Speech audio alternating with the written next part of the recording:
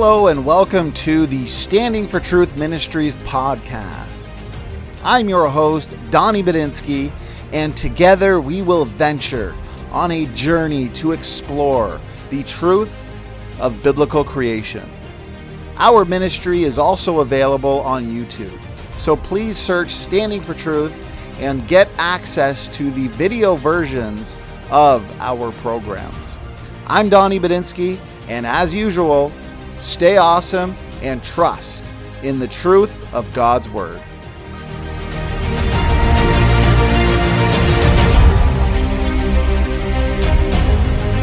All right, looks like we are live, everybody. Welcome to Standing for Truth. I am your host, SFT, and tonight we have an awesome debate on end times theology between two very seasoned debaters, Dr. Kent Hovind and Stacy Turbeville. To be specific, the topic of the night is the future post-tribulation rapture biblical? So it's going to be a ton of fun, the much anticipated debate. Now, Kent takes the post-tribulation rapture position, while from my understanding, Stacy takes the full preterist position. Now, before we introduce the debaters, I want them to kind of break the ice. Let's get to know each other a little bit before we get into the actual opening statements. I do want to let everybody know, anybody who's not yet subscribed, but they love debates, interviews, discussions, lectures, please make sure to hit that subscribe button, because we got more debates for you guys. Next week, we've got Dr. Hovind back here with us again. Kent, you're a busy man. He's going to be debating Sky Out on the local flood versus the global flood. And Stacy as well is going to be back here next week debating Matt Slick, Trinity versus Oneness. What is the biblical view of God? So lots to look forward to. Please hit that subscribe button. That being said, Trinity versus Oneness. What is the biblical view of Stacy? So lots to look forward to. Please hit that subscribe. Let me see who it's button. From. That being said, Trinity versus Oneness. What is the... Oh, it might be coming from Dr. Hovind. I can hear the... I'm not sure if you have a video of the stream open in the background. Oh, it might be coming from Dr. Hovind. I can't hear you. I'm not sure if you have a video. Can you hear the air conditioning unit way over there? No. I can hear the a video stream in the background. I can't hear anything in the background. I'm not sure if you have a video. Can you hear the air conditioning unit way over there? No. I can hear the. There was a video stream in the background. I can't hear you. I'm not sure. Is that better? Can you hear the air conditioning unit way over there? Is that better? I can hear an echo coming from. Video stream. I can't hear you at all. I can't hear you. Standing for Truth. Is that better? Can you hear the air conditioning unit way over there? Is that better? I can hear an echo coming from. Stacy, can you hear kind of like a feedback in the background, or is it just on my end? No, I hear it. Okay. I just muted you, Dr. Hovind. There might be, I'm not sure if on your computer or the phone or something, we might have the stream open in the background. Yeah. Muted you, Dr. Hovind. There might be, so I can hear the... Let me see if I'm on your end. Looks like your mic settings are good. It just sounds like the stream itself might be open in another. Oh, I think we fixed it. We're all good. So, yes, sounds good on my end. Stacy, does it sound good on your end? Yeah, I'm not hearing anything. So, problem solved. Thank you so much. So that being said, gentlemen, let's kind of get to know each other. We've already got a great chat.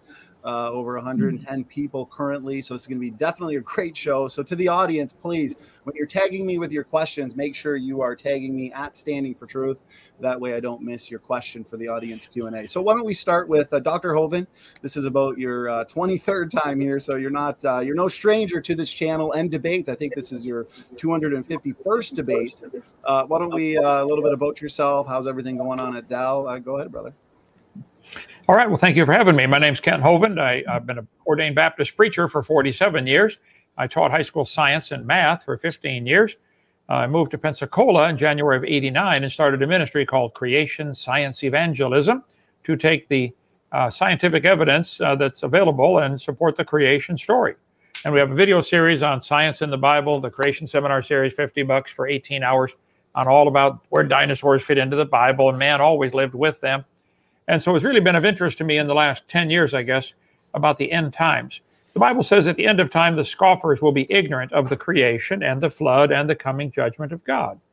Well, I talked about the creation and flood for many, many years. And the coming judgment of God, I kind of left alone. So I'm excited to have this debate tonight. I believe the Bible is true from cover to cover. Go ahead. Awesome. I appreciate that introduction. I am excited as well. Very important topic, end times theology. So, Stacy, it's not your first time here as well. Like Kent, you're a seasoned debater. What's going on? A little bit about yourself for the audience.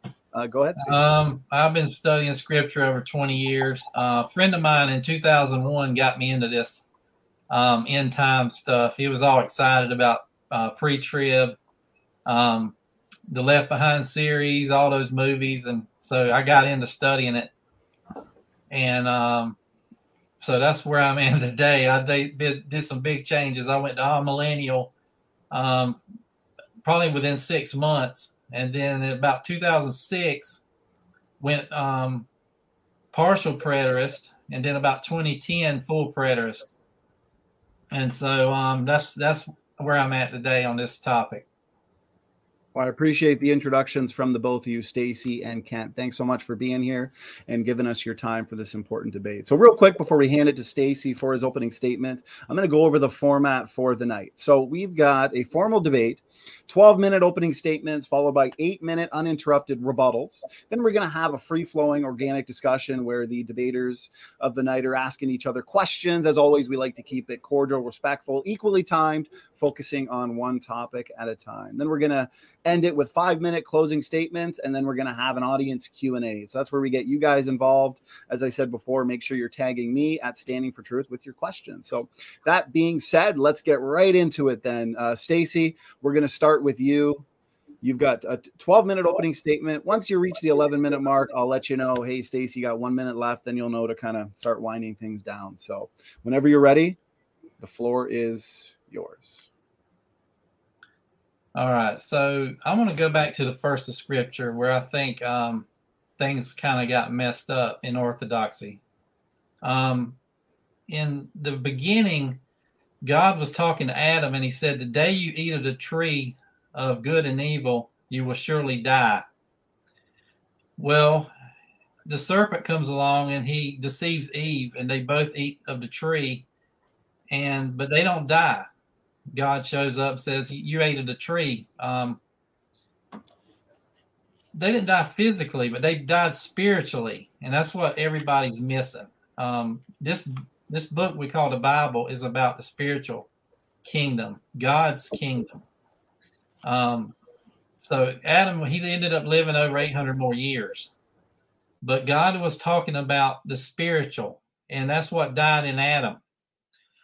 So as he's sitting there talking to the serpent and Adam and Eve, he looks at the serpent and said, "I will make enemies between your offspring and her descendant, and I will take her descendant and crush your head, and you'll crush his heel."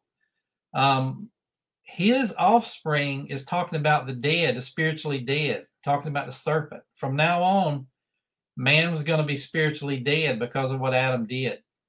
And the descendant, singular, is talking about Jesus. This is the first promise of Jesus, the descendant of Eve, that will bring about spiritual resurrection. So that sets the tone for the rest of Scripture. All of the Old Testament is going to be about a prophecy about this coming seed of Eve. Eventually keeps going through the line all the way to David, and that's why it says he's the seed of David. It's Jesus, all about Jesus, and Jesus is the spiritual resurrection. So that sets the background.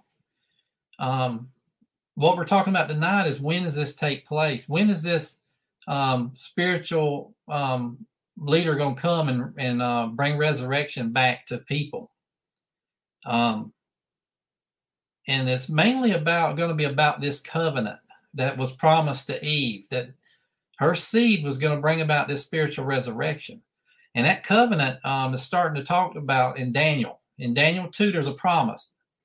And he sees these 4 kingdoms, and it says during these 4 kings, God's going to set up his kingdom that's made without hands. That means spiritual. The 4th kingdom is the Roman Empire. So it says during these 4 kingdoms. So it has to be during the time of those 4 kingdoms being on earth. So that sets the stage of the first time indicator when it's going to happen. When you go to 7, it says the Son of Man goes up to the Ancient of Days and he's handed the kingdom. So the kingdom begins after Jesus goes to heaven. And it says, this is all in chapter 7, and it says, the fourth beast that is going to make war with the saints, which is the Roman Empire, made war until the Ancient of Days came, which is the Father who came invisibly, and we'll talk about that in judgment. And the saints gained the kingdom. For 40 years, there's going to be a battle between the old and new covenant, between Jesus's ascension and when the old covenant was taken away. And I'm going to talk about that in a second. But let's go through some more Daniel. Daniel 9 sets up another time indicator, and it's a 70-week promise of the people of Daniel. And he's going to take the kingdom away from them and give them to another nation. But what it's talking about is it says when it's going to happen. And it starts out when the decree is to rebuild the temple to the time of the Messiah, the Prince. And that's 69 weeks. So that goes a year in this prophecy. The 7 weeks represents 7 years. So altogether, 70 times 7 is 490 years. So for 69 weeks, which is 483 years, leads us up to the Messiah, the Prince. Now, what does this say happens in that last week? It says after the 69th week, the Messiah is cut off. And it says the people of the Prince comes and destroys the city and sanctuary. But then it backs up and goes into detail what happens during that 7th week. And it says in the middle of the week, the sacrifice and grain offering ends. That's when Jesus died on the cross. His sacrifice ended all other sacrifices. And so that's what it's talking about there. So for 3.5 years, Jesus preaches to Israel, and then he's crucified. Then the next 3.5, the apostles go out and they preach to Israel only. And then Peter gets the vision that the Gentiles are clean, and then he goes out and preaches to the Gentiles. But so that sets up the stage for the Daniel 70-week prophecy. Now the end is determined. It says, it says, and destruction will come. It's talking about the end of the city and the sanctuary when it's destroyed because of Jesus dying on the cross and ending the old covenant. The promise that the city and the temple is going to be destroyed. So when you go over to the New Testament, let's see if these time indicators are what the apostles taught in Jesus. And if you go to Matthew 10, Jesus tells the disciples, he says, before you preach to all the cities of Israel, the Son of Man will come. Then in chapter 16, 27 to 28, he says, some of you standing here will not taste death until the Son of Man comes with his angels. And that's the resurrection and judgment.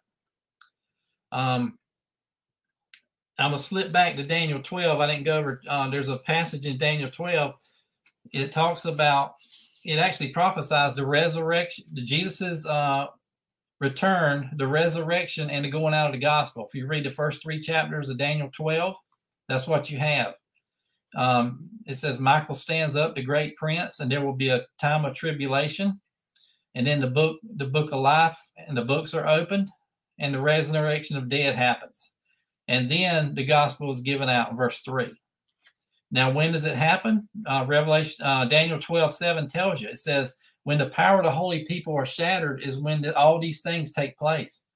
The holy people in the Old Testament is Old Covenant Israel. So their power being shattered is their temple and their city, Jerusalem.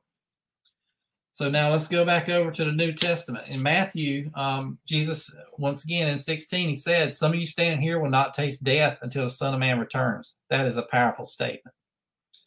You go to 23, Jesus is talking to the Pharisees, and he says, all the judgment of all the blood of all the prophets will be on your generation. And as he walks away, the apostles follow him, and he asked him, when is the sign of your coming in the end of the age? They're talking about the old covenant age, not the world. So, and notice he said the sign of his coming. Jesus said in Luke 17:22, there will never be another day of the Son of Man. The Son of Man is not going to come on a cloud, a little 5'5" Jewish man landing on earth. That's not what the Bible teaches. The kingdom of God is without observation. Luke 17:20. So it happens invisibly. That's why and the apostles knew this. That's why they said, what is the sign of your coming in Matthew 24:3. And notice in 24:15, Jesus says, you will see the abomination of desolation, talking to the disciples. Then he said, you're going to go through these tribulations, the great tribulation, it says in Matthew 24. He tells the apostles they're going to go through it. And then he said, immediately after, the Son of Man will come on a cloud with his angels. You can read that in 28 through 33. And in 34, it says, all this will happen in this generation. So the Son of Man is going to come on the clouds. That's judgment language. If you read Isaiah 13 and Isaiah 19, the Hebraic thought is something people don't understand because they don't study the Old Testament. When it says coming on the clouds in Scripture, it's talking about judgment from one military army to another nation. It's not talking about a man riding on a cloud. You can read Isaiah 19 and get that. Same thing with sun and moon. Jesus said the sun and moon would not give its light, and the stars will fall in Matthew 24:29. That's judgment language from the Old Testament. It's not literal. It's non-literal hyper judgment language that was used by God in the Old Testament, talking about judgment of Babylon and talking about judgment of Egypt. It was not literally the sun and moon falling in the Old Testament. Otherwise, the world would have ended. It's just judgment language. It's non-literal. You can get that in Isaiah 13 and Isaiah 19. People melting, all that's judgment language. It's not really happening. Just like Peter in 2 Peter 3, talking about the earth melting with fervent heat. That's non-literal. It's just talking about a power change. Sun and moon and stars is talking about kingdoms. Remember Joseph, when he had that vision of the sun, moon, and stars bowing to him, immediately Jacob recognized that was him, his wife, and his sons. They associated sun, moon, and stars to them, that kingdom. And that's just Hebraic terminology. It's not literal. The sun, moon, and stars are not going to fall out of the sky. It's just non-literal language because if you study the earth, the literal verses in it, it says the earth is here forever. It sits on its axis forever. Psalms 104:5, Jeremiah 33:20 through 26. 1 minute. 1:4. The earth is here forever. It's not going to be destroyed. It's just all non-literal judgment language. Now let's run over to Revelations real quick. All the time indicators in Revelations. Revelations is about the Great Tribulation destroying Jerusalem from 67 to 70 AD. If you look at every time indicator, the letters is to the cities outside of Israel because Jerusalem is going to be destroyed. So those cities are going to take the gospel to the world. Those were 7 real cities in the first century. And John is told these things are shortly to take place, for the time is at hand. It was all about to happen. If you go to, that's why 144,000 are called the first fruits of God. Revelation 14:4. 17:10 said the 6th king is reigning at the time it was being given out. That was Nero, who reigned from 54 to 68.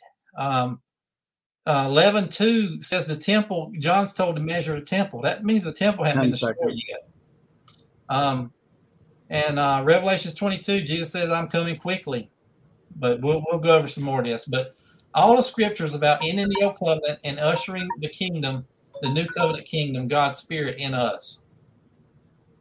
I appreciate that opening statement, Stacy. That's 12 minutes wrapped up just in time. I want to thank the audience for all the questions, super chat, super stickers flying in. We're over 200 people right now for this epic debate. So that being said, again, Stacy, I appreciate the opening statement. We're going to hand it over to Kent.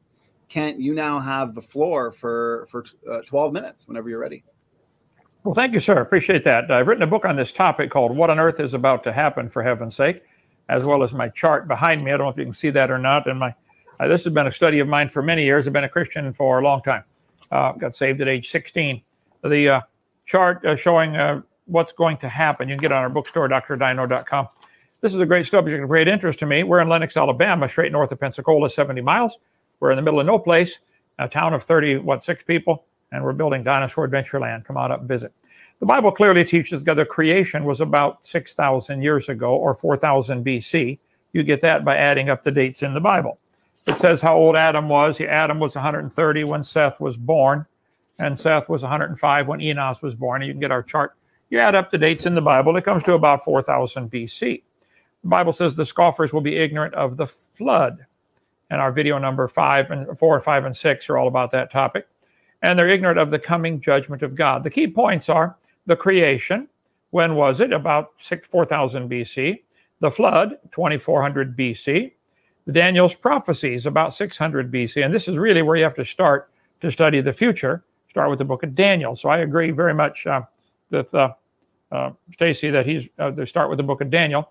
And then number 4, we have the 70th week of Daniel. Now, I'm a strong believer that he's incorrect. This is still yet future. There were 69 weeks fulfilled when the Messiah was rejected by the Jews and crucified. The 70th week is still yet to come. There's a 7-year period. I agree that a week is a group of 7 years. I think almost all scholars agree on that. But I think the 70th week is yet to come. Probably going to start this year. Hovind theory, couldn't prove it, but we'll see. Then we have between 3 and 4, there's a 2,000-year period known as the time of the Gentiles. This is when the wild olive branch has been grafted in from Romans chapter 8, and we're not bearing much fruit either, so he's going to take us out and graft the Jews back in. I think we're in the time of the Gentiles, and the Jews are going to be key one more time for 7 years, okay? And then we have part 5 is the 1,000-year reign of Christ, and I cover that in my book and on my video series, and the final judgment of God. And so what do we do about it? Okay, there's a worldwide flood 4,400 years ago, and Daniel was taken away captive to Babylon as a slave, made a eunuch. You can look that up. And so they took all these young men, made them eunuchs, and made them serve the king of Babylon. And it says Daniel had a vision. He said, God told Daniel, 70 weeks are appointed for your people. And I think everybody agrees that a week is a group of 7 years. 69 weeks was fulfilled when Jesus was crucified. Messiah will be cut off. You can read the whole prophecy back in the book of Daniel. Daniel chapter 9. While I was speaking in prayer, the man Gabriel touched me, verse 22. He informed me and said, "O Daniel, I'm come to give thee skill and understanding. At the beginning of thy supplications, I was sent to talk to you," and he had to fight with the devil for a while. Verse 24. 70 weeks are determined upon thy people and upon the holy city. You can get my video series on this topic where I go in great detail for many hours, the Woe series, what on earth is about to happen. So I'm going to skip that for now. You can get the whole series for $100 if you want that. He said, verse 25, "Know therefore and understand, from the going forth of the commandment to restore and to build Jerusalem." How do you know when to start the clock? When they give that commandment to rebuild Jerusalem. And that was done 69 weeks or 483 years before Jesus was crucified, when Nehemiah was told to go back and rebuild the wall, and then Ezra was told to go back and rebuild the temple. We get all that in our book here. So there's that little yellow stripe on the bottom, the timeline, the 6,000-year timeline down here at the bottom, if I can point to it. Let's see on the chart. There we go. Starts with the creation, goes to the flood, Daniel's prophecies. There's a little yellow stripe right here about the 70th week of Daniel. It is greatly expanded up on the top to be the yellow chart there. I think it has 5 parts to it, and we'll see. When Daniel was looking at this, it's like looking at mountains. When you look at a mountain range, they might look like they're right behind the other, and you can't see the big valley in between. He could not see in 600 BC the big 2,000-year gap of the age of the Gentiles, the times of the Gentiles Jesus talked about. That's about to come to a close. So I think this is the prophecy looking into the future. 2,000-year gap called the church age between the crucifixion and the second coming of Christ. He has not come back yet. He's still coming, okay? This 2,000-year gap, where I think we're awfully close to the end. In Luke 21, Jesus said they'll fall by the sword, they'll be led away captive until the times of the Gentiles be fulfilled. And the Jews have been scattered all over the world during this last 2,000 years. When he was come near, he wept over it. He said, I wish you guys would listen to me. He said, let not your heart be troubled. He said, I go to prepare a place for you. I'm going to come again and receive you. And they said, Lord, will you restore the kingdom now? Acts chapter 1, after the resurrection. He said, it's not for you to know the times or the seasons. It's not for you guys to know. He said, but the Holy Ghost is going to come down, and he's going to be in you, and ye shall be witnesses both in Jerusalem and Judea and to all the earth. So I want you guys to go out witnessing, which was what we're supposed to do. And while he was taken up, and a cloud received him out of their sight. And while they looked steadfastly toward heaven, 2 men stood by them in white apparel and said, why are you standing here looking up? This same Jesus is going to come in like manner. He went up in a cloud. He's coming back in a cloud. That hasn't happened yet. That's coming soon. There are 2 parts to the second coming. If you look at the upper yellow stripe, A, B, C, D, and E, he comes down only as far as the clouds, calls up the Christians at the end of the tribulation in part E. And then we're here for the whole 7 years. I used to believe we're pre-trib rapture. I wish it was true. It's not, okay? And then about 3 years later, after the time of God's wrath, he comes down again. And this time he touches down on the earth, and the Mount of Olives splits in half. So I think this 1,000-year period, 1,000 years is a day, and there's still part 5 here. There's a 1,000-year kingdom coming where God himself rules the world. And it has 5 parts to it, A, B, C, D, and E. And we cover all that in my book and series. Okay, let's see. So what do we do? All right, here. At the mouth of 2 or 3 witnesses, every word should be established. I want to get up to Matthew 24. At the beginning of Matthew 24, he sat on the Mount of Olives. The disciples came to him privately, saying, tell us, when shall these things be, and what shall be the sign of thy coming? That caught my attention when I was studying this years ago. I said, wow.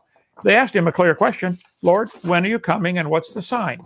So I have Matthew 24 right here on my chart, this passage typed out, and Mark 13 and Luke 21. All 3 are parallel passages. Lord, when are you coming, and what's the sign we should watch for? Mark 13. Lord, when are you coming, and what's the sign? Luke 21. Lord, when shall these things be, and what shall be the sign? So you can see at the beginning of each of these passages, they're asking him the question. For the next 23 verses in Matthew, he describes a time of great tribulation. In Mark, he takes 19 verses and describes a time of great tribulation. In Luke, he takes 17 verses. In the middle of each of these, he describes a time when the Antichrist breaks the treaty and sets up the abomination of desolation. It all ties right back in with Daniel's vision in the midst of the week, 3.5 years later.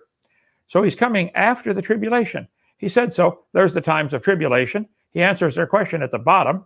He said in Matthew, in verse number 29, immediately after the tribulation, he's going to come in the clouds. You can read it for yourself.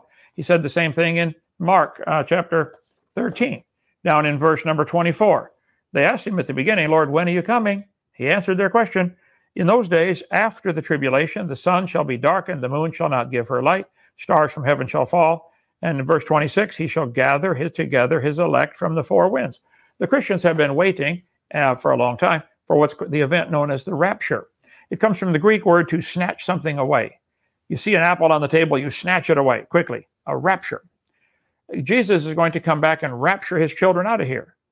They were told, why are you guys looking up? He went up in a cloud, he's coming back in a cloud.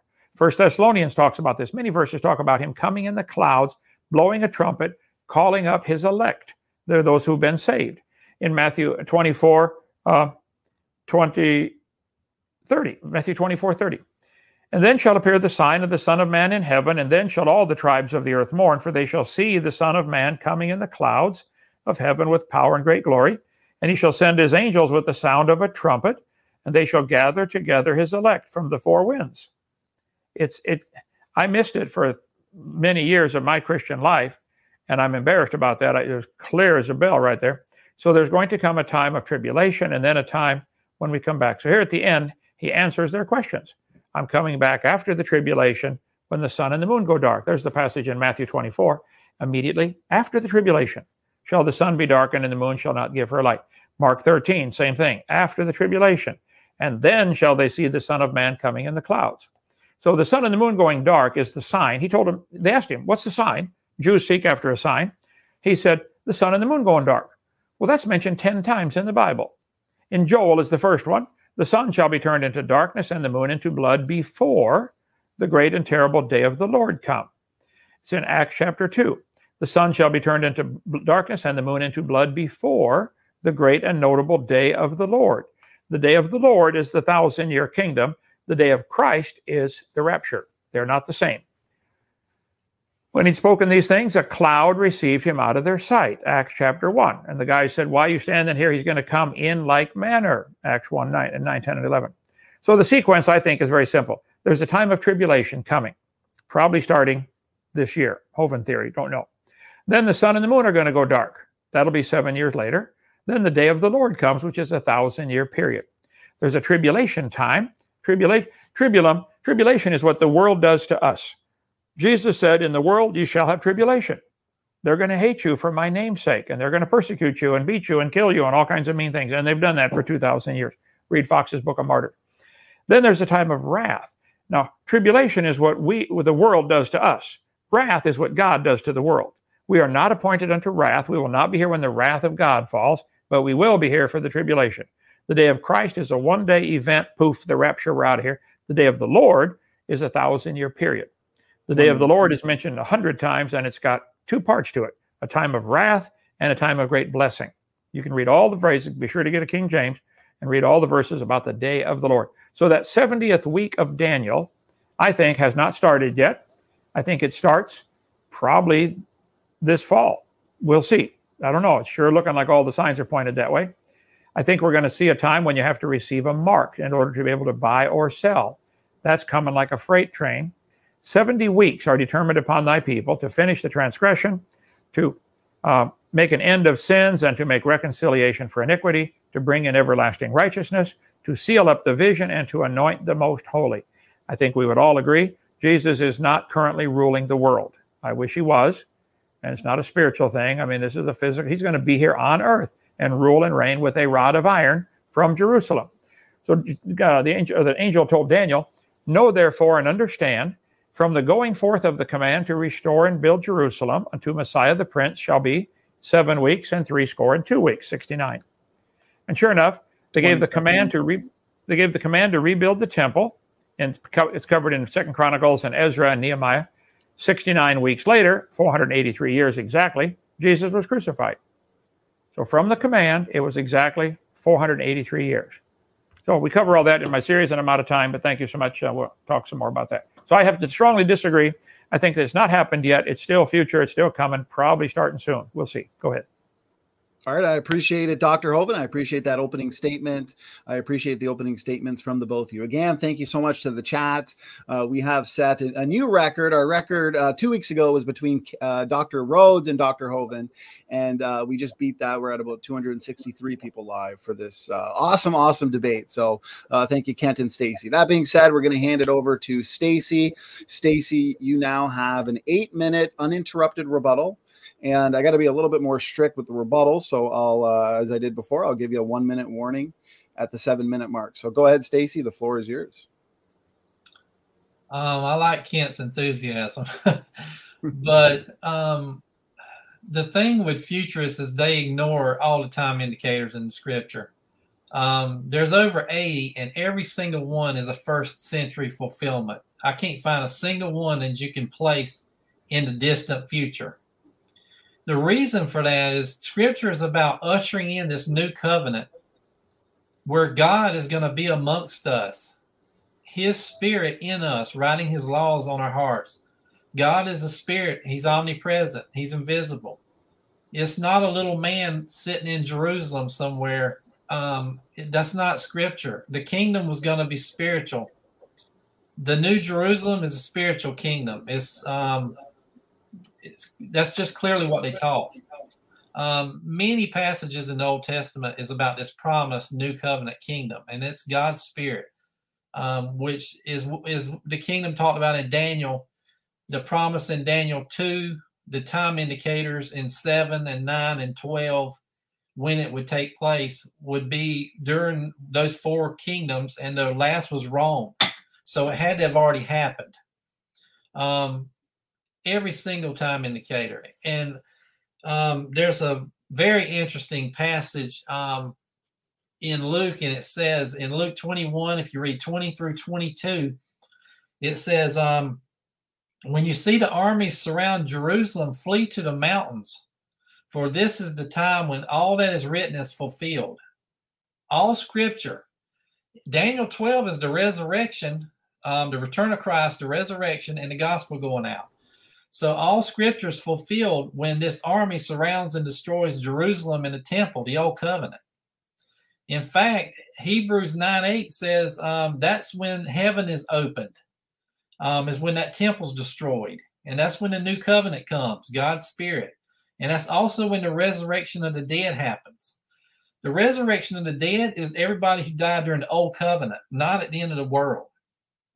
It's all of Daniel's forefathers and all the people who believed and didn't believe in the old covenant age, as Daniel says.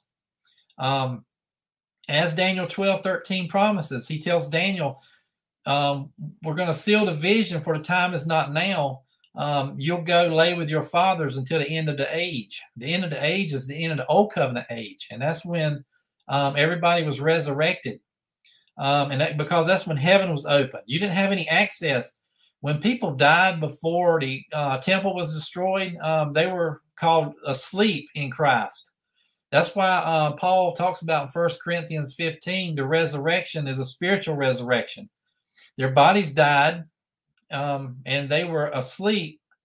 And he told them that at the last trumpet, they will be resurrected. But they were going to be resurrected spiritually. 1 Corinthians 15, 42 through 49, in a spiritual body. That means invisible. That's why they didn't see the resurrection. As Jesus said, as lightning from the east to the west, so will the Son of Man come. It was quick, like in the twinkling of an eye. But it came without observation. That's why the apostles knew it. That's why they said, what is the sign of your coming? The sign was the destruction of Jerusalem and destruction of the temple. But notice it says, Jesus told them to flee to the mountains. It was a local judgment. This is not a worldwide event where the God's going to destroy the planet. It's a local judgment, destroying Jerusalem and the city that killed the prophets. It's all about that judgment from 67 to 70 AD, getting rid of the old covenant so that God's kingdom can flourish.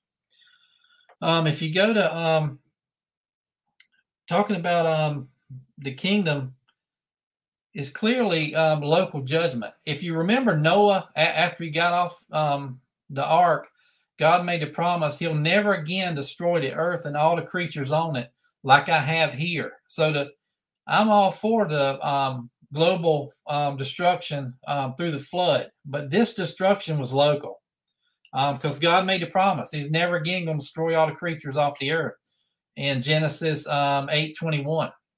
This is clearly local judgment. It says, as the days of Lot, so will the Son of Man coming be. What happened in the days of Lot? It said once Lot left the city, Sodom and Gomorrah was destroyed. So notice Lot survived. He comes out of the city, but the city's destroyed. Same with Noah. It said when Noah's family enters the ark, then the people are destroyed. But Noah and his family survived. They weren't taken off planet Earth. They survived it. They went through it, just like Lot went through it. And that's what the Son of Man coming would be. The believers fled Jerusalem to the mountains. Jesus said, even run, don't come off the housetops. That's first century fulfillment, because back then the houses were made together and you could run housetop to housetop and jump over the city wall. That's just how they built back then. That can't happen today. This is all first century language. And talking about, it's all about that kingdom, the Spirit of God. And we talk about, well, you know, it might shock people talking about, well, I thought this is about people coming out of the ground. Jesus was granted physical resurrection to prove the kingdom. If you look at Acts 10:40, that's what it's saying. But that was not going to be the norm. The same with us not healing the sick and raising the dead like the apostles did. It was all for signs that this kingdom was real. But our resurrection, when we die, we now go straight to heaven because heaven's open. But the kingdom will last forever on earth. Ephesians 3:21 says, from generation to generation forever is the new covenant kingdom. That means people are going to be born forever. God's going to be saving people forever. That's what Scripture talks about on earth. Is this kingdom is here. People, God's Spirit amongst people, adding to the kingdom. Isaiah 9:7, his government will increase forever. And that's what it's talking about, increasing forever. People are going to be getting saved. Remember, Abraham was promised his seed will be as the sand of the sea and the stars of heaven. People are just always going to be getting saved. It's about a spiritual resurrection, not a physical. If you look at the new heaven and new earth in Isaiah 65 and 66, they only live to be 100 and the age of trees. So this is not a promise of eternity in the flesh. And they worship God from week to week. They build houses. Those passages on the new heaven and new earth is clearly what's going on today in the spiritual kingdom, not some utopian planet that's going to come where there's no sin. Scripture is talking about salvation when it talks about the New Jerusalem. It's not talking about ending this world and being on this new planet. It's just not Hebraic thought. I yield my time. Awesome. Just on time with 10 seconds to spare. So I appreciate that. Stacy, that concludes the first 8-minute rebuttal from Stacy. Now we're going to hand it over to Kent. Kent, on your first word, you have 8 minutes. Well, thank you, sir. I have to completely disagree. You left out a vital part when you talked about God telling Noah he wouldn't destroy the world again. He said he wouldn't destroy the world again with water. This time it's with fire. So that's taking a partial quote from the Scripture, always a dangerous thing to do. He won't destroy the earth with water. Next time it will be destroyed by fire. Anyway, back in Daniel, he said, after 62 weeks, Messiah shall be cut off. I think everybody agrees that's Jesus being killed. The prince that shall come shall destroy the city and the sanctuary. And sure enough, the Roman army destroyed Jerusalem. And then it said, he, whoever that is, shall confirm the covenant with many for 1 week. They're going to make a 7-year treaty. And in the middle of the week, that would be probably 3.5 years, he's going to cause the sacrifice and oblation to cease. And he's going to make it desolate. Well, the temple is going to have to be rebuilt for that to happen. The Jews are chomping at the bit to rebuild that temple. I'll show you here in a second. Let's see. He shall cause the sacrifice to cease in the midst of the 7-year period. Well, the Temple Mount is about 37 acres in Jerusalem. The Muslims built their mosque on it, thinking they would block the Jews from ever building their temple. They didn't realize that they built it in the wrong spot. They built it over a rock because Muhammad said he had a vision as a horse dropped him off there on the big rock, and so that's now holy. And he ascended up to heaven. So there's the Temple Mount right there, 37 acres. The Dome of the Rock is on there. To the right of it, you'll see a gate that has been bricked shut in the 1500s. Because in Ezekiel, it was prophesied the gateway toward the east was shut. So the Muslim leaders of Jerusalem, about the year 1500, they bricked the gate shut so Jesus couldn't come back. Like, that's going to stop him. So the gate shall be shut. It shall not be opened. Ezekiel 44. It's for the prince. He shall enter in by the way. So they bricked it shut, said, ha ha. Then they put a cemetery out front to further stop the Jews from coming in. They didn't realize right behind that gate is an empty spot. But to the right of that gate, another 50 yards, is the actual gate during the time of Jesus. You can barely see the top of it. The cemetery is filled in there. That's the real original Eastern gate. There's plenty of room right behind that gate to let the Jews build their temple. They have been chomping at the bit to build the temple. They're ready to go. I suspect the Muslims are going to say, hey, we will sell you 10 acres for, $400 bazillion or something like that. So one theory is that there will be a treaty. The he that makes the treaty is going to be some UN leader. A second theory is it's going to be the leader of the Muslim nations that surround and hate Israel. But there is still to come the Antichrist breaking the treaty, and then the Great Tribulation, the time of Jacob's trouble, coming soon. The first part, 3.5 years, is called the Great Falling Away. Luke 18:8, Jesus said, when the Son of Man cometh, shall he find faith on the earth? I think so many are going to fall away. We're going to be surprised at how many people quit serving God in the next few years. You won't be able to buy or sell without a mark.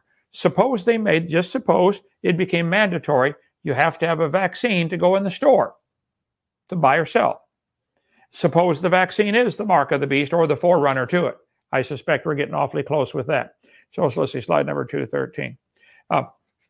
at the end of this diatribe Jesus gave in Matthew 24, Mark 13, Luke 21, he talked about the 3.5-year time of tribulation, and then he comes, great tribulation. So this is the time of tribulation. It couldn't be more clear in those passages. And then we have the time of the coming. He said he's going to come in the clouds and blow a trumpet and call his believers up. That didn't happen back 2,000 years ago. When he opened one of the seals, he heard the noise of the 4 beasts say, "Come and see." When he saw a white horse, this is the first seal in Revelation chapter 6. When he opened the second seal, he saw a horse that was red, and he took peace away from the earth. There's going to be a lot of wars going on, coming soon to a city near you. When he opened the third seal, he saw a black horse and a pair of balances, and the price of food went sky high. A measure of wheat, a measure is about a quart, what you can hold in 2 hands, for a penny. And a penny is what you can earn in 1 day. A penny a day was a common laborer. So minimum wage for a day, let's pick a number and call it $70. So if a minimum wage, $70 a day, it's going to cost $70 for a quart of wheat.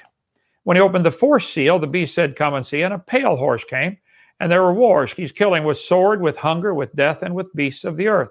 The animals are going to go nuts killing people. That's still coming, okay? Possibly because of the aluminum they're spraying in the chemtrails. I don't know. We shall see. When he opened the 5th seal, he saw the souls of them that were slain for the word of God. And they said, "How long, Lord? When are you going to do something?"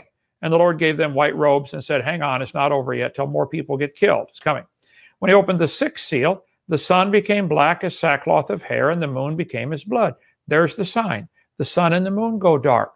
They had asked him, "Lord, when are you coming?" He said, "When the sun and the moon go dark." It's mentioned 10 times in Scripture. From Joel to Revelation chapter 6, there's the last mention. That's when the rapture takes place. We're here for the first 5 seals. Then we're taken out. Then the time of God's wrath falls on the world. We're not here for that.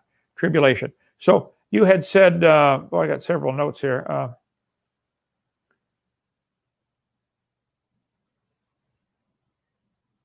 Slide number 249. 249. Okay. The abomination of desolation. Abomination is a thing that causes disgust or hatred. The bill is an abomination to all mankind.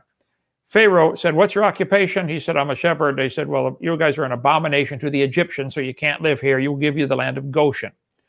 In Revelation and Leviticus, it talks about, I cover this all in my video series about the end times. Okay, abomination. Daniel, let's see. I want to get up to something else here. So, right here. He said clearly in Matthew, Mark, and Luke, he's coming after the tribulation when the sun and the moon go dark, and there's going to be a trumpet blast, and the believers are going to be caught up together with the Lord in the air. That did not happen 2,000 years ago. That is yet future. He's coming. I suspect we've got 7 years. I used to teach we get raptured out before the tribulation. There are those who they teach the pre-trib rapture. That's before the 7 years. Others teach mid-trib rapture. And then there's now guys like me who have come to the conclusion we're here for the whole thing. We're raptured out post-trib or after the tribulation when the sun and the moon go dark.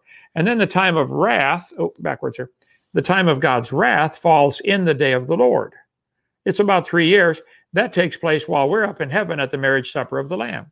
It says in Matthew and Mark, he sends an angel with a trumpet, calls up the believers from the uttermost part of the earth to the uttermost part of heaven.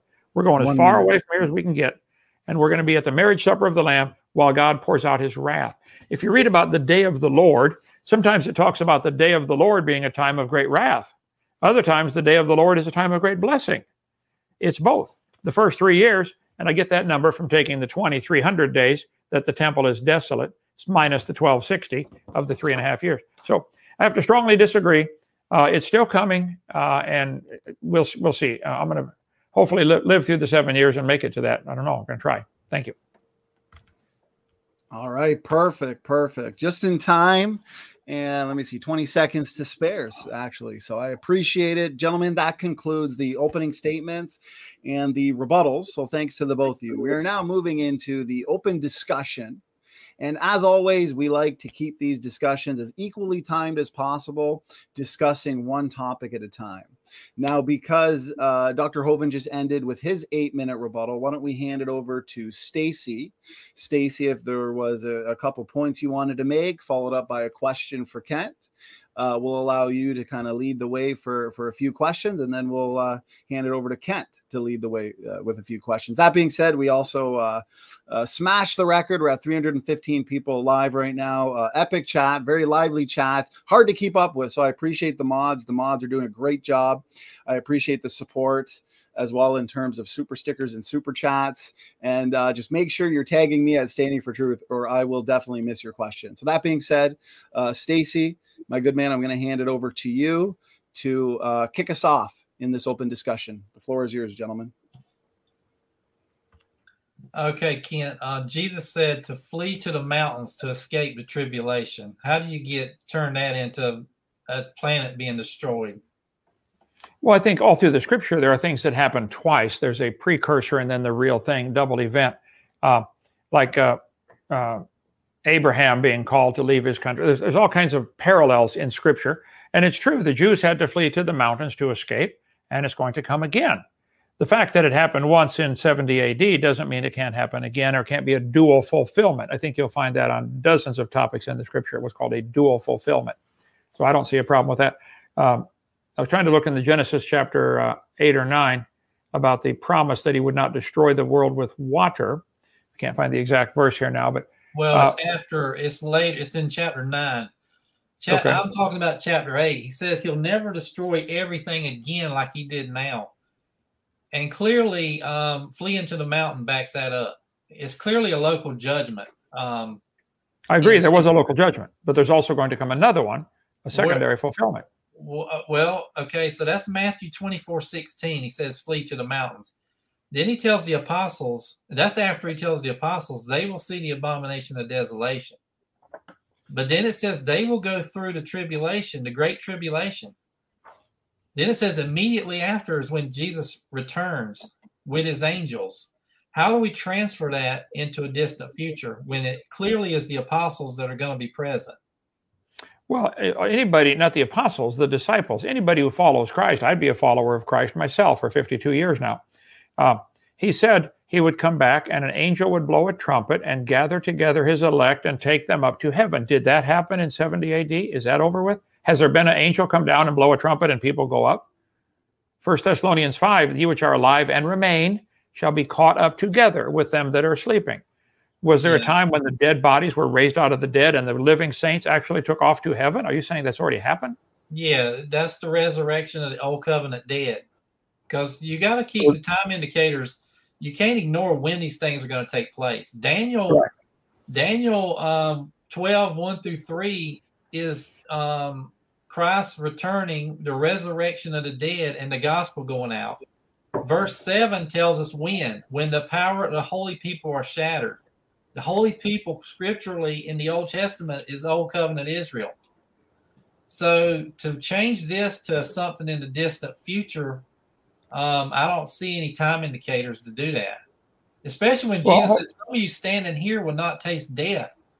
Matthew 16:28, until the Son of Man comes. No. He said, those standing here will not taste death until they see. They got to see Jesus come down, and right there, the three of the disciples did. They saw him talking to the angels in his glorified body. I think that was fulfilled then. They did actually see the glorified body of Jesus Christ talking to the angels. Later, those same guys died. They died horrible deaths. So what happened there? Yeah, that's not when it happened 6 days later. The reapers didn't come resurrect the dead at the transfiguration. I know they try to say that's when it happened. What about he'll come back before they preach to all the cities of Israel? Matthew 10:23. He's talking to the apostles. Okay, quote the verse again. He said, I will not return until you preach to all. 23 says, you will not have preached to all the cities of Israel before the Son of Man comes. Okay, do you think all the cities of Israel have heard the gospel today? That was what caused the destruction. He's saying it's going to be destroyed before all the cities hear the gospel. Let's go back. If we can put it in reverse for a second, go back. I found Genesis chapter 9. Every living creature with you, the fowl, the cattle, etc. Verse 11, I will establish my covenant with you. Neither shall all flesh be cut off anymore by the waters of a flood. neither shall there any more be a flood to destroy the earth. But we read later in Revelation, clearly he's going to destroy the earth with fire. So I think you left out a key part about there will be another time the earth gets destroyed, and it's coming by fire this time. The elements shall melt with fervent heat. It says, and there's all kinds of scriptures about that. If I had known that was coming up, I'd have got them together for tonight. Well, that's judgment language though from Isaiah 13 and 19.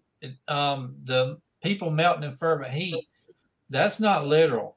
That didn't literally happen to Babylon or to Egypt. The sun and moon becoming dark, all those things happened according to the Hebraic thought, because it's non-literal judgment language. Sun and moon are kingdoms according to Hebrews. That's why the same thing with Joseph's dream. The sun and moon and stars, that set the template is talking about kingdoms. Jacob recognized that was in his family. And Jesus is saying the same thing, because think about it. He's saying the sun and moon's not going to give its light and he says this will happen in this generation. How do you take that to the future? Well, he said that this generation, that when they first start to see those things happen, this generation's not going to pass away. He wasn't talking about this generation I'm talking to, but the people who see these things happen, that's the generation that it'll be done before they can pass away. You've probably 10 times, I should go back and count, at least 10 times, you have said that's not literal, that's not literal. It sounds to me like we got to have you to tell us what the Bible says. Nobody can read it on themselves. I mean, we've got to have you to tell us. I can read it. I've been reading it 52 years. Nobody's going to come up with that. It's not literal.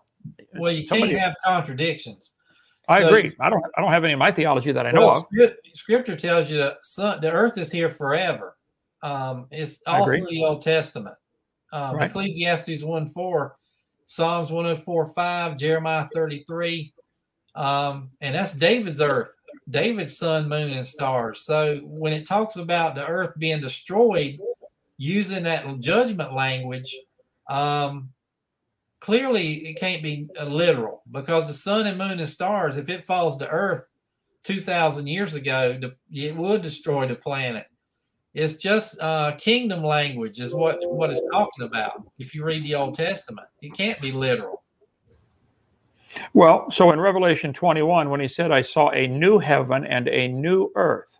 Yes. Is that not literal either? Again, where's that in the Old Testament? Because a prophet is subject to a prophet.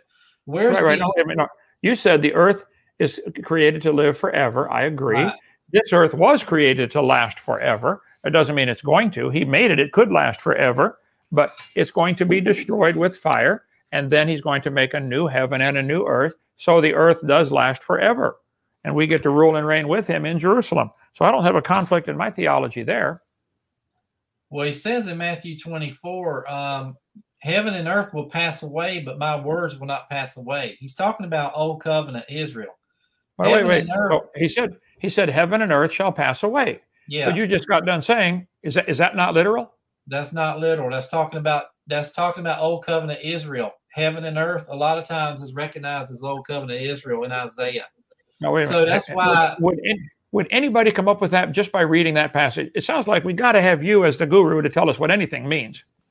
No, I mean, okay. A lot of people teach that, because the new heaven and new earth, again, is covenant language. If you go to Revelations 21, which is supposedly after the planet's destroyed and there's no more sin, look at Revelations 21, 25 through 27. It says, in the daytime, for there's no need of night, its gates will never be closed, and they will bring their glory and honor into the nations, and nothing unclean, and no one who practices abominations and lying will ever come into it, but those whose names are in the book of life. So clearly there is sinners still in this new heaven and new earth. They just can't enter because they're not in the body of Christ. That's the whole point of the kingdom, the new covenant, 21 and 22. It's what Isaiah 65 and 66 is talking about. It says generation to generation. That means people are having kids, offspring, Isaiah 66. Clearly we're not having kids in some new planet when there's no more sin. Well, why not? Is something wrong with having children? Something immoral about that? That's the first thing he told. He told that to Adam and Eve before they sinned. Well, he said we'll be like the angels, neither marrying nor giving in marriage. So I find it hard to believe that that's people having babies. Well, but clearly, sorry you find that hard to believe. I don't. Clearly, their sin, it says they live to be 100, and the ones that don't are cursed. So clearly, it's not everybody living for eternity. This is talking about on the planet. I'm not talking about in heaven. When we die, we go to heaven, and we are eternal. But this is talking about what happens on earth. God's kingdom is here forever, but his planet is here forever, according to Scripture. I'm just saying, it looks like the judgment is local when he says, flee to the mountains. Don't leave the housetop. Just run out. It all sounds very local. I agree. It was local, and it's going to be fulfilled again. Israel became a nation again after World War II. They were scattered for 2,000 years. Now they're a nation again. It's going to be fulfilled a second time. This is my first debate. The body of Christ. It's not a physical. There's no passages in Scripture talking about Israel becoming a nation again. That's not in Scripture. Well, did Israel become a nation again in 1946? But it's not biblical. Just because you put a bunch of people on a land and call them Israel, that has nothing to do with the Scriptures. Do those people follow Christ? Are those people saved? Oh no, they don't. Are those people the Jews that are in Israel now? Probably not. From my studies, they're converts from the 7th century, because most of the Jews were destroyed. So all the 12 tribes of Abraham, Isaac, and Jacob, they have. Are they scattered and gone? Is God done with them completely? Well, there again, how do you enter the tree of life? You have to believe. Even a Jew, you have to believe to enter back into the tree. As far as the physical, being a literal Israelite, where your blood has not been tainted with any other nation, it would be very hard to believe that there's that many left over. Okay. And then let me jump in there real quick, actually. And then, Dr. Hovind, I want to give you plenty of time to respond to that.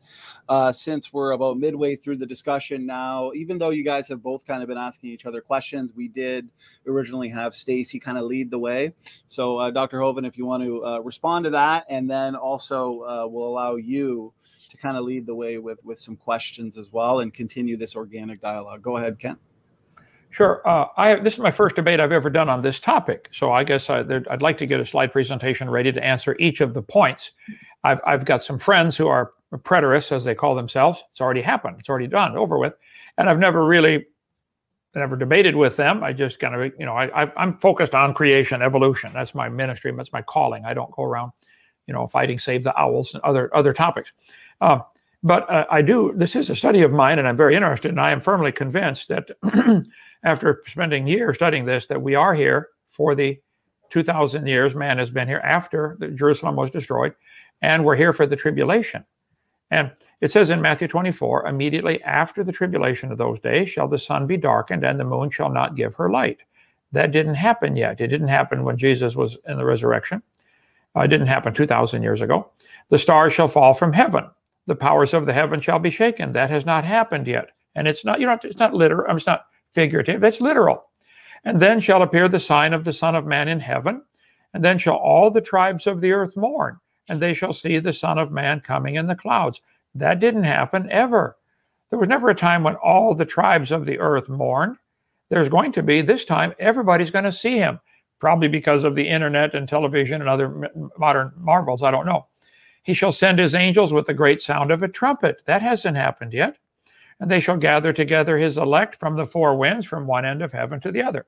So the sun and the moon need to be darkened. The stars got to fall. The Son of Man has to appear. Tribes of the earth mourn. All see the Son of Man. Sends the angels with the trumpet. It didn't happen yet. So the sun shall be darkened. The moon shall not give her light. Mark 13. The stars of heaven shall fall. None of this has happened. I don't know how you can say it has. Okay, they see the Son of Man coming in the clouds. He left in a cloud, and they told, the angels came and told the disciples, he's coming back like he left. That hasn't happened yet. It's still future. He shall send his angels and gather together his elect from the four winds, from the uttermost part of the heaven to the uttermost part of earth, or of heaven, earth and heaven. So the powers of heaven are shaken. The signs, there are going to be signs in the sun and the moon. This has not happened. Men's hearts failing them for fear, they shall see the Son of Man coming in a cloud. He left in a cloud 2,000 years ago, and now next time he comes back in a cloud. Luke 21, lift up your heads, your redemption draweth nigh. 1st and 2nd Thessalonians mention the coming of the Lord in every single chapter. In the letter written by Paul to the Thessalonians, he said, wait for his Son from heaven. Well, this is during the time of the disciples going around preaching. He hadn't come back yet. He delivered us from the wrath. Is in the presence of, aren't you our disciples in the presence of our Lord Jesus at his coming? He hadn't come back yet. At the coming of the Lord Jesus Christ, 1 Thessalonians 4, concerning them which are asleep, those that have died, he's coming back. Let's see, 1 Thessalonians 5, let me get up here, I got tons of stuff. Comfort yourself with the comfort of, let's see, I don't want that day to overtake you like a thief. 2 Thessalonians, when the Lord shall be revealed from heaven with his mighty angels. That hasn't happened yet. When he shall come to be glorified in his saints, to be admired in all them that believe, because our testimony among you was believed in that day. That hasn't happened. We beseech you by the coming of our Lord Jesus Christ and our gathering together unto him. We've not been gathered together unto him yet. This is the day of Christ, which is the rapture. Don't be deceived, he says, by those who say this already took place. That day shall not come, except there come a falling away first, and the man of sin be revealed. The man of sin has not been revealed. Nobody knows who the Antichrist is yet. That's coming. With my theology and what I teach, Antichrist gets revealed in the middle of the tribulation when he breaks the treaty, and people realize, oh no, that's not Jesus. He said there's going to be the temple rebuilt, probably starting. The treaty to build it, I think, is going to start this fall. I think next month we shall see with one of the 7 feasts of Israel. Once that treaty is made, the 7-year period starts. 3.5 years later, Antichrist will be revealed. He hasn't been revealed yet. I don't know how that fits in your theology. We should be patient waiting for the Christ to come. That's the day of the Lord Jesus. The day of the Lord Jesus is the day of Christ is a one-day event. The day of the Lord is 1,000-year. The day of the Lord Jesus. Anyway, watch my book, watch my video series. I strongly disagree with your position that all this has happened. We're still waiting for the day of Christ. Let's see. And then let me just jump in there real quick. Ken, if you wanted to kind of wrap up your points there, I definitely want to make sure we're doing equal time. So Stacy, right. We'll hand it over to you for however you'd like to respond. But Kent, definitely wrap up your points there. Okay, well, the key point that he told us is they said, Lord, when are you coming and what's the sign? Matthew 24, Mark 13, Luke 21. He answered their question. When the sun and the moon go dark. That hasn't happened yet. It's still coming. It comes at the end of the 7-year tribulation time. Coming soon to a city near you. The sun shall be darkened, the moon shall not cause her light to shine. Isaiah talks about it. Isaiah 24 talks about it. Ezekiel 32 talks about it. Joel chapter 2, verse 31. Joel 3 talks about it. Matthew 24, Mark 13, Luke 21, Acts 2. The sun and the moon turned to darkness here. Revelation 6 is the last mention. That hasn't happened yet. I'm sorry. I think you're wrong. We got tough times coming. And I think your theology is going to make people want to fall away when they realize, oh no, it's getting bad out there. They're persecuting Christians. I'm telling people, get ready. You're probably going to get killed. The persecution is coming. So, okay, go ahead. Go ahead, Stacy. Take as much time as you need to respond. As far as Thessalonians, they were expecting to be redeemed, to escape the wrath. Paul promised that they would escape the wrath. 1 Thessalonians 1:10. Jesus will rescue them from the wrath to come. If you go to 2 Thessalonians 2, there were people that thought Jesus had already came back. He said, don't be deceived. It hadn't happened yet. Of course, it's not a little man coming back to land on Jerusalem. You wouldn't be able to deceive anybody. He would be there. It was about a destruction in Jerusalem, judgment. So things were happening. There was a lot of bad stuff going on. And so people were being told that that was the coming of the Lord, which it wasn't, because they knew it was symbolic of when the temple and the city was destroyed, and that didn't happen yet. In fact, 2 Thessalonians 2:4 says the man of sin was sitting in the temple. That means the temple hadn't been destroyed yet. So this is probably in the 60s AD. All-time indicators in every letter is first century. James 5:8 said the coming of the Lord's at hand. 1 John 2:8, it said darkness is passing away and the light already shines. That's talking about the old covenant is about to pass away. Light represents the new covenant. But then he says we are in the last hour. 1 John 2:18. It was that close. Peter said in 1 Peter 4:7, the end of all things is at hand. They're talking about all things that they know, the old covenant. They're not talking about the eternal new covenant age from generation to generation, which is the Spirit of God that was going to be among men, which is the whole point of this, which we hadn't talked about. The entire point of the Bible is about the new covenant that's going to come, which is God's Spirit in us and among us, which is Revelations 21, God's Spirit coming down. That is the new covenant, the new heaven and new earth is God's Spirit. Again, it's not a literal changing of the planet. That would contradict so many scriptures. You just have to understand judgment language. Sun, moon, and stars is judgment language. I mean, it fell, I don't know how many times in the Old Testament. Clearly, it didn't literally happen. The planet would have really been destroyed if the sun and moon became dark and the stars fell. It's non-literal. I mean, it happened too many times in the Old Testament. It's just kingdom changes is what it means. Again, all this stuff sounds good, but when you study the scriptures, it doesn't hold anything to what the scriptures is teaching. But that's all I'll say. And I'm going to jump in there real quick. I appreciate that response. I got 4 minutes left on the discussion, so we'll do a couple more rounds of this back and forth. I like this. Dr. Hovind, take your time for your response. Well, I'm deeply concerned. He keeps saying the phrase, this is non-literal. You think anybody reading Isaiah 13:10 would think this is non-literal? The stars of heaven and the constellations thereof shall not give their light. The sun shall be darkened and is going forth. The moon shall not cause her light to shine. Isaiah 24, the moon shall be confounded and the sun shall be ashamed. Make the stars dark, I will cover the sun with a cloud, and the moon shall not give her light. Joel chapter 2. There are 10 times where it mentions the sun shall be turned into darkness and the moon into blood. Nobody in history has ever interpreted that like you're doing it. Everybody thought the sun and the moon are going to go dark because it says the sun and the moon are going to go dark. That's the obvious reading of this passage. We don't need you to tell us what it means. He said, after the tribulation, I agree. You mentioned about him sitting in the temple. Well, that's why it fits perfectly. The temple is going to be rebuilt. And then he's going to be sitting in that temple when it gets abomination of desolation takes place. Okay, go ahead. They would not be talking about a future temple when their temple's still standing. That wouldn't make any sense. But anyway, let's go to Isaiah 13. The whole thing is about the pronouncement concerning Babylon. This is Babylon that's going to be destroyed. And all this language, sun, moon, and stars. This isn't about Jesus coming back and destroying the planet. This is language used everywhere. If you go to Isaiah 19, it's about Egypt and when God destroyed Egypt. It's using all that same language. It's talking about God coming on the clouds. There it is, the coming on the clouds. And Jesus, when it talks Revelations 1:7, it says, those that pierced him will see him coming on the clouds. Those that pierced him died 2,000 years ago. It's not talking about they're literally going to see a little man riding on a cloud, because Jesus said they would never see the Son of Man again, not one day. Luke 17:22.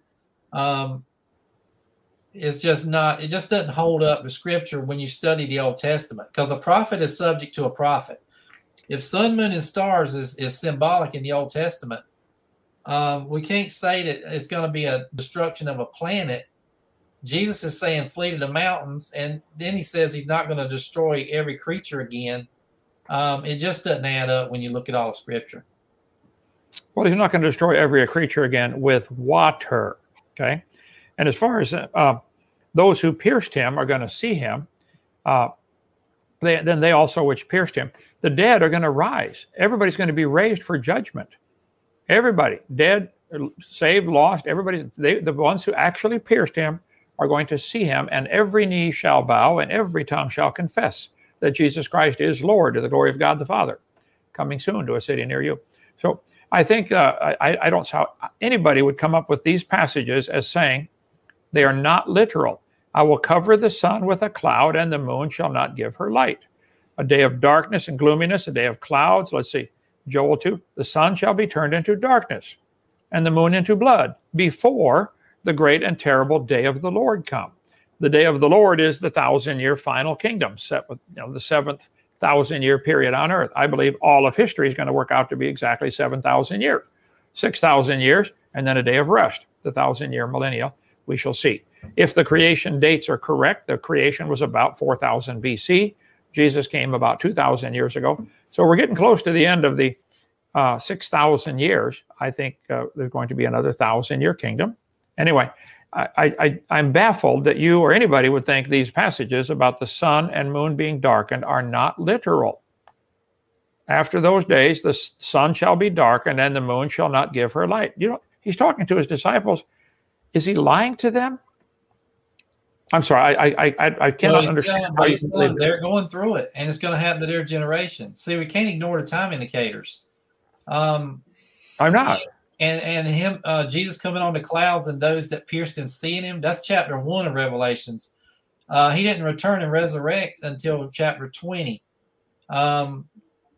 It doesn't fit. And look at the time indicators in chapter 1 of Revelations. It's Revelation. It says these things will shortly take place, for the time is at hand.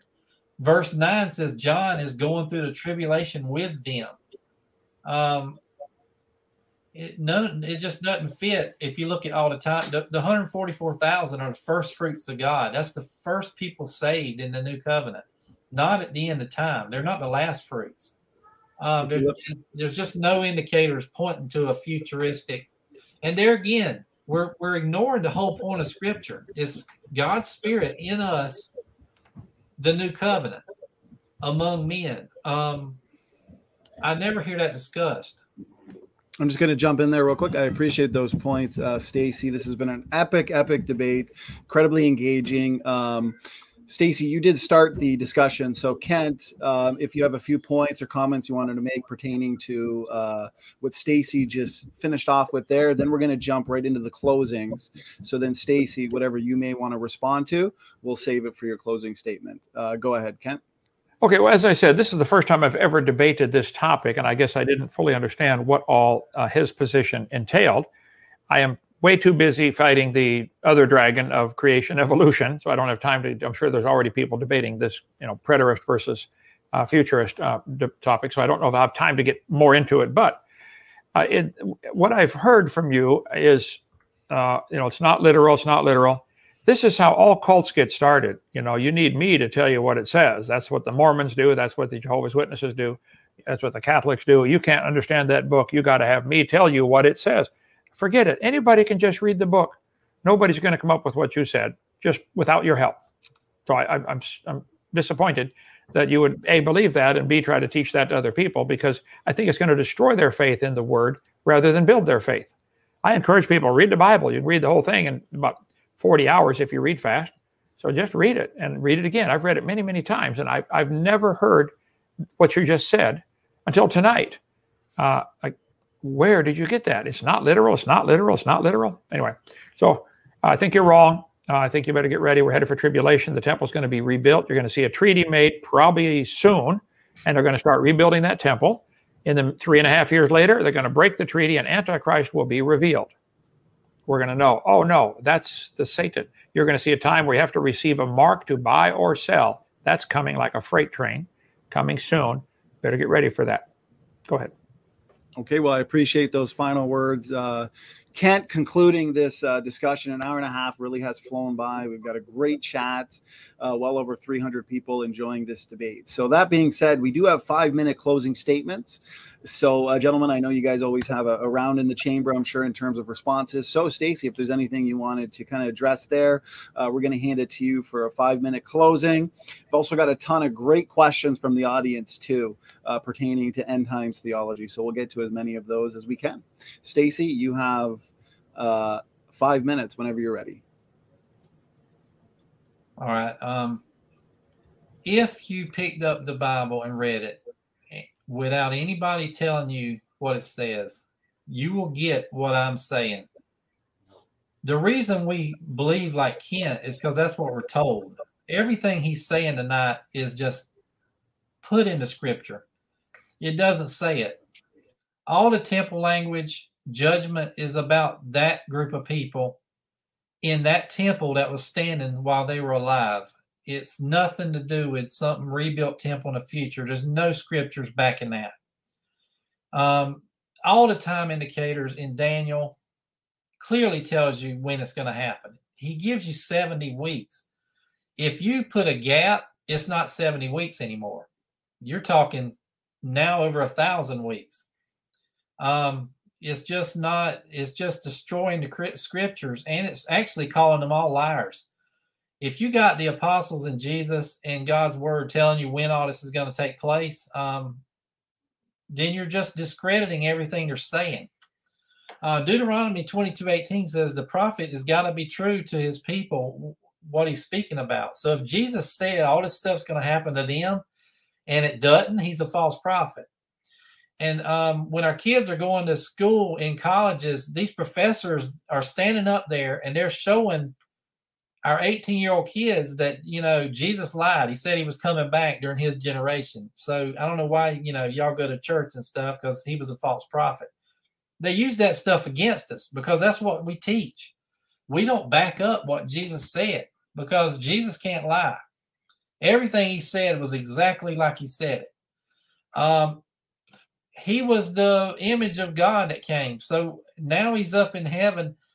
His return clearly is without observation. You won't see the Son of Man again. It was in judgment. God in the affairs of men, just like in Isaiah. It's not some little man landing in Jerusalem. The new Jerusalem now is the Spirit of God. Read your Bible. It's not some physical planet coming out of heaven. There's nothing physical in heaven. That goes against Scripture.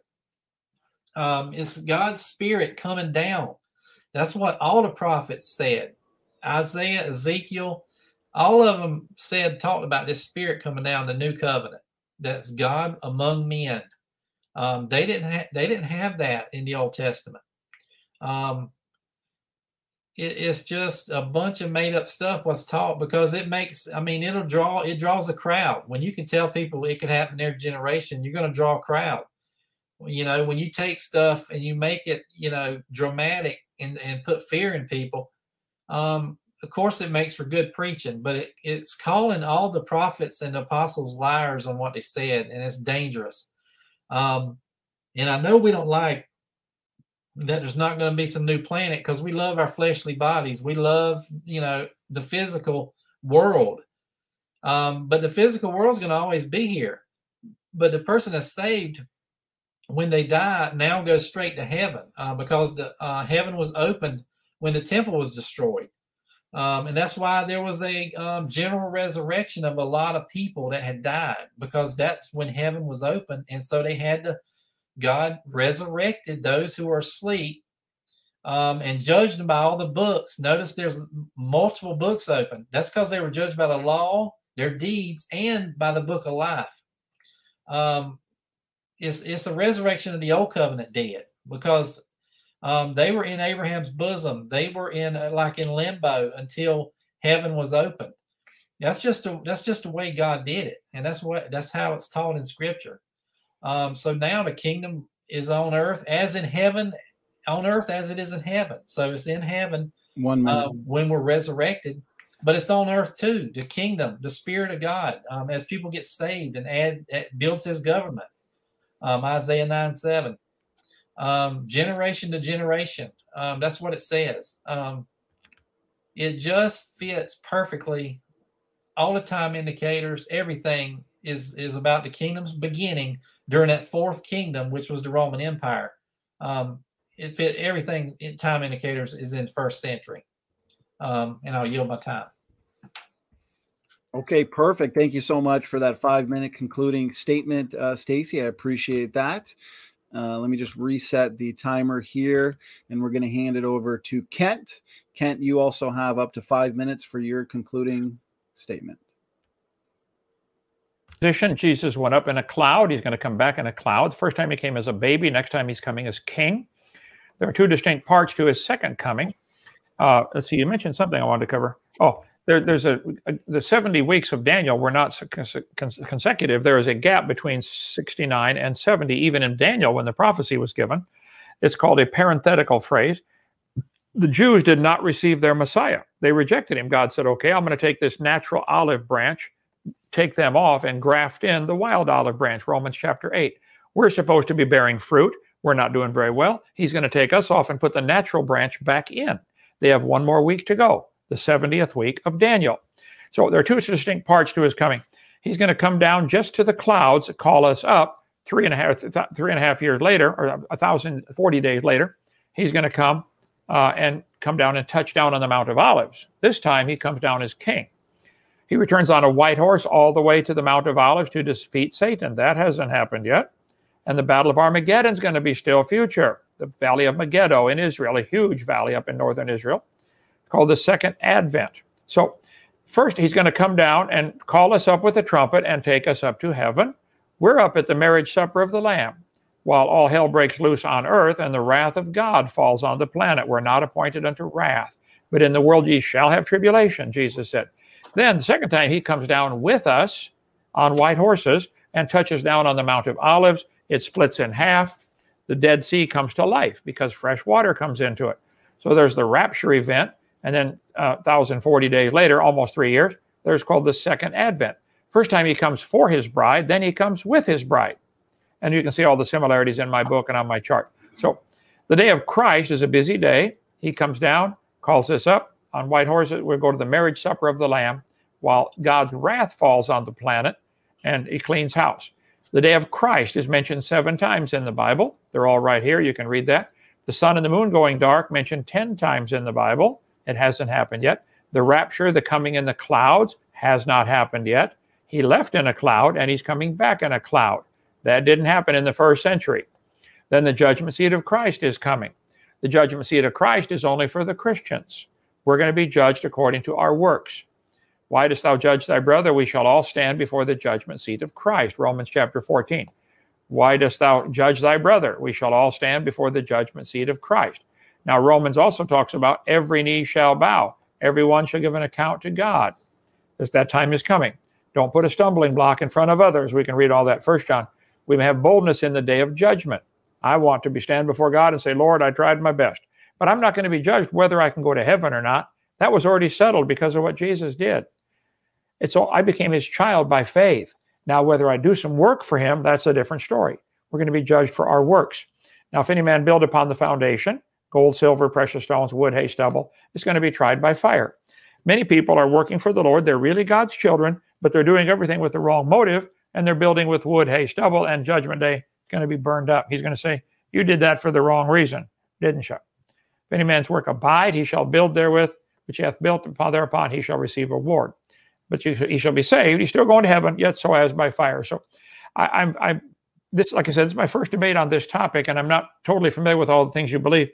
I'd have to really strongly disagree on many of the things you brought up. I think my chart that I did hits the nail on the head. I spent years on this. They put me in prison for 9 years, and I had been a pre-tribber all my life for 40 years. And I really poured myself into this for years and had uninterrupted time to do that. This is the way it's going to happen. The rapture is coming after the tribulation. Then there's a time called the day of the Lord, 1,000-year period. And then he sets up his final kingdom on earth, a new heaven and a new earth, after the great white throne judgment, which comes at the end. Okay, let's see. The wrath of God has come. So the day of the Lord is a day of wrath, and then a day of great blessing. So you got a day of wrath and then a time of great blessing. 2 witnesses. Anyway, we cover all that. We'll do this again sometime if I get time to do this, but it didn't change my mind on anything. So you're welcome to try again sometime. Come visit Dinosaur Adventureland. We'll give you a tour around here. Certainly the 2 witnesses, Enoch and Elijah, haven't come back yet. That's still future. Go ahead. All right, gentlemen. Well, thank you so much. That concludes the concluding statements Awesome debate, very engaging. An hour and a half really has flown by. Like I said before, this has been our biggest chat yet. So clearly it has been a much anticipated debate. We've still got 350 people in the chat. That being said, we could spend the next 10 hours on questions, but we won't because I know you gentlemen want to get to bed at some point. So I'm going to put a timer for the Q&A, and we'll just get through as many as we can then. Actually, before we get into the questions, though, for anybody who's new to the channel, we're going to be back here next week. Ken Hovind is going to be back debating Sky Out. It's going to be the Great Genesis Flood debate. Is the Genesis Flood global or local? So that's another one I am really looking forward to. The same week, Stacy will be back here debating Matt Slick on the Trinity. That's going to be a ton of fun.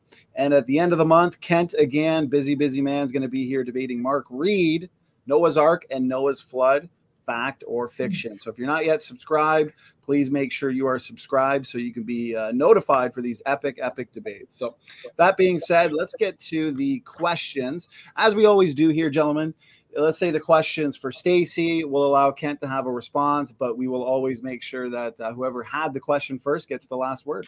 And that way we can move along smoothly.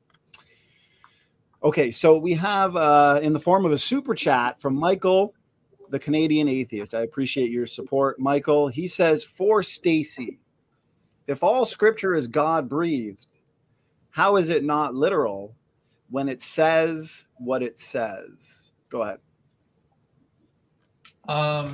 You have to, all you do is compare scripture with scripture. Is clearly, if you take it for what it says, you'll gain understanding. The problem is the church is illiterate to the Old Testament. They build their entire doctrine on what they're told about the New Testament. Your foundation should be the Old Testament. So when you go to the New Testament, it's the fulfillment of the Old. So when you understand sun, moon, and stars, if you knew the old scriptures, then you'll know what it's talking about in the new. That's much terminology is the same way. So I mean, just like I said, Joseph had a dream. The sun, moon, and stars bowed to him. Of course, that's not literal. And Jacob explained it to us. He immediately said that was him and his family. So that sets the foundation. The same with Adam dying the day he sinned. He didn't die physically the day that he sinned. He died spiritually. And that's what Scripture is about. God's Spirit in us is the new covenant. It's not talking about new physical bodies. It's just not, it doesn't line up with what it's talking about. And it's all about, we're just illiterate. To be honest, we don't study the whole scriptures. And that's my answer. Well, I appreciate that answer, Stacy. I appreciate the question from Michael. Kent, if you had a response, anything you wanted to say, go ahead. Well, I think it's a good, fair question. I think the Bible has 31,101 verses, and certainly some of them are figurative. But when something's mentioned 10 times, like the sun and the moon going dark, and it doesn't have a later explanation, like with Jacob and Esau, the sun and moon and stars are going to bow to you. It was explained this is going to be your family. That's not explained in any of the other ones about the sun and the moon going dark. So if the Bible is figurative, oftentimes it is explained. You know, Jesus told parables and then explained what they meant. But those 10 verses I showed about the sun and the moon going dark do not have an explanation later that says, hey, this is not really going to happen. It's just figurative. It didn't say that. So I think this is wild theology we're hearing tonight. Okay, I appreciate that response, Kent. And Stacy, if you wanted to have a quick final word, and then we'll get to another one of these questions. Go ahead, Stacy. Just to give an example, trees and fruit in Scripture are almost always figurative to people and their actions. This is all throughout Scripture. But there again, get your foundation from the Old Testament. That way, when you get to the New Testament, you'll understand. So when Jesus says he's the tree of life, he's not, you know, your preacher tells you that's not literal, so you accepted that. But the rest of it, you didn't take figuratively because your preacher told you the planet was going to be destroyed and the sun and moon was going to, you know, all that was going to be literal. But if you get it from the Old Testament, you'll find out it all lines up. Just teach it the same way they taught it.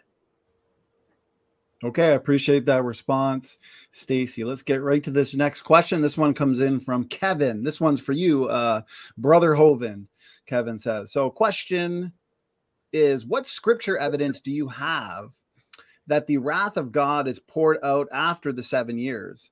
I always thought it happened at the last 3 years of the tribulation. The tribulation, God said, in the world you shall have tribulation. But he said his children are not appointed unto wrath. If you read the probably 200 verses in the Bible about what's called the day of the Lord, let me get this slide number 449. Okay, Alt DV 449. The day of the Lord, if you read all the verses, and I've got many of them on my chart and in my book on the topic, what on earth's about to happen, it's mentioned many times. I'm going to pick a number and say well over 100 times the day of the Lord is mentioned. Quite often it's talked about as a day of wrath, but way more often than that, it's talked about as a day of great blessing. So there are two parts to the day of the Lord. While we're up in heaven having the marriage feast of the Lamb, all hell's breaking loose on earth as God pours out his wrath on the planet. And there are, you can read some of the verses about in the day of the Lord. Revelation 14, 15, 16, 19, the indignation talked about in Isaiah. They're all on my chart. The little charts are $10. The big versions of it are 25. The big color chart you can use. I think I hit it right on the head. I think this is what the church has always taught. So the day of the Lord has two parts to it: a time of wrath when God cleanses things and kicks butt, and then a time of great blessing, almost 1,000 years, when we're ruling with him from Jerusalem during that time. I want to be mayor of Lenox when it happens. Okay. I appreciate that, Ken. I appreciate the question. Stacy, if you added a couple points or something you wanted to add to that question, go ahead. Yeah, Revelation is clear. It's 42 months tribulation, and it happened from 67 to 70. Just like in the day of Lot, the good part of Israel fled. Jesus told them, flee to the mountains, get out of the city. Don't leave the housetop, because you can run across everybody's housetop and get to outside the city. That's first century language. The persecution was on the Israel that didn't believe. The part of Israel that did believe got out the city. So yeah, that it was 42-month tribulation on the city and the temple. Go ahead. Okay, I appreciate that. The question was for you, Kent, originally, so you can have the last word there. Yeah, no, I have nothing else to add on that. That sounds great. Okay, I appreciate it. So this next question, not really specified to anybody in particular, but it's a question on, let me see here, the mark of the beast. So we can just make it a question for both. Question comes in from Seth Thompson at Standing for Truth. Does the mark of the beast come mid-trib or beginning of the tribulation? Why don't we start with Dr. Kent? It says, if you do not receive the mark, you cannot buy or sell. This is the punishment. What on earth could do that? It's coming like a freight train.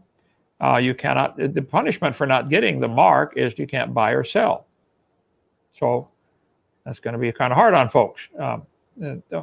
I think when Luke 18:8, Jesus said, when the Son of Man cometh, shall he find faith on the earth? Is there going to be anybody left serving him?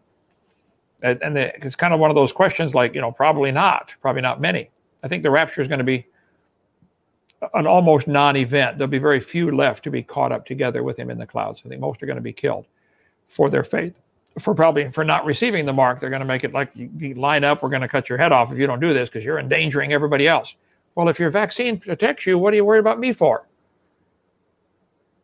Idiot for theology there, medical science there, but okay, go ahead. I appreciate that, Kent. Appreciate the question. Stacy, I guess you can also, if we were to reword the question, what do you think about the mark of the beast? How does that fit in with your theology? Go ahead, Stacy. This could be literal. There again, I know when it happened because it tells us. But I also know what you'll never hear anybody tell you is that the believers had the mark of God in their forehead. So if you in the Old Testament there was a mark on their forehead, I think is teaching how you believe and how you live, the right hand, how you live. So are you going to follow the beast and the false prophet and not believe in Christ, or you're going to have the mark of God in your forehead and believe in Christ. That's just how I see it. All right, I appreciate that. Let's get right to this next question here. I'm going to pop it up on screen for you gentlemen. Question from Susie Pittman. So I appreciate the question. For either or both, where in the Bible does it say the tribulation is 7 years, except for the interpretation of Daniel's dream? We can start with you if you'd like, Kent. Well, good question. I can't quickly think of a scripture besides the Daniel one, though the Daniel one is plenty, about it being 7 years, the 70th week of Daniel. I'll look through my slides here. I've only got 8 million of them. Let hear Stacy's answer on that one first, because I'll see if there is another one. I'm trying to think. Sure, no problem. Stacy, go ahead. Well, the last week of Daniel, there again. So from the decree to the Messiah is 69 weeks. So then you got 7 years left. Well, in the middle of the week, the sacrifice and grain offering ceased. That's the sacrifice of Christ. In God's mind, that's the only way sacrifice ceases, is when Jesus died. He only went to the house of Israel because of this prophecy. It wasn't time to go to the rest of the world yet. And so did the apostles for 3.5 years. They only went to Israel until Peter gets the vision. And the people of the prince coming, the prince is Jesus in that passage. And he will confirm a covenant for 1 week. The covenant confirmer is God in Scripture. So Jesus fulfills the covenant. None of that is any Antichrist or anything in the future. Again, the tribulation is 42 months. I can't remember. I don't know where they're talking about 7 years, but anyway, it doesn't have anything to do with the last 7 years of the Daniel prophecy. Okay, I appreciate that answer. Stacy, any final thoughts or points on that question, Kent? Well, yeah, if you look at the Daniel prophecy, the 70th week, in the middle of the week, this ties right in exactly. 3.5 years would be the middle of 7. It ties in exactly with what is taught in Matthew 24, Mark 13, where it says in Matthew 24, for instance, in the middle, you can't read it on my chart there, but he said, verse 15, Matthew 24, 15. When ye therefore shall see the abomination of desolation, spoken of by Daniel the prophet, stand in the holy place, whoso readeth, let him understand. You see it again talking about the abomination in Mark 13, 14. When you shall see the abomination of desolation, when you see it again in Luke 21, verse 20. When you shall see Jerusalem compassed with armies, you know that the dissolution thereof is nigh. The city, abomination of desolation, when they're going to destroy the temple again, or at least desolate the temple, sacrifice a pig on the altar or something, it comes in the middle of this 7-year period and in the midst of the week. So it fits in perfectly with Matthew 24, Mark 13, and Luke 21. But it's a good question. I have to do some more checking. Is there any place else you could prove it's 7 years? One scripture is enough, but I think that's, it certainly has not happened yet. If it was Jesus 69 weeks until Messiah comes, well, there's an interlocutor a space of time there before he was crucified, his lifespan. Yeah, good question. I'll have to research on that. Go ahead. All right, well, I appreciate it. We are coming up at the 2-hour mark. This debate has flown by. Been a great debate, definitely a must-watch. So I'm going to wrap it up with this last question, and I want to apologize to anybody in the chat whose question I didn't get to. If we got to every question, we'd be here all day. So we're going to wrap it up with this last question. Questions for you, Stacy. Question comes in from Mark.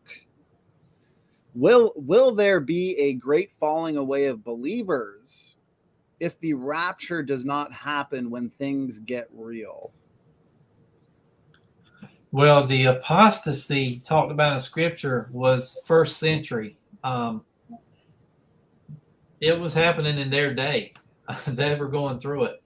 The rapture, again, the resurrection of the dead, spiritually, not physically, 1 Corinthians 15, without observation, it happened. It was the old covenant dead that was resurrected. You get that from Daniel 12.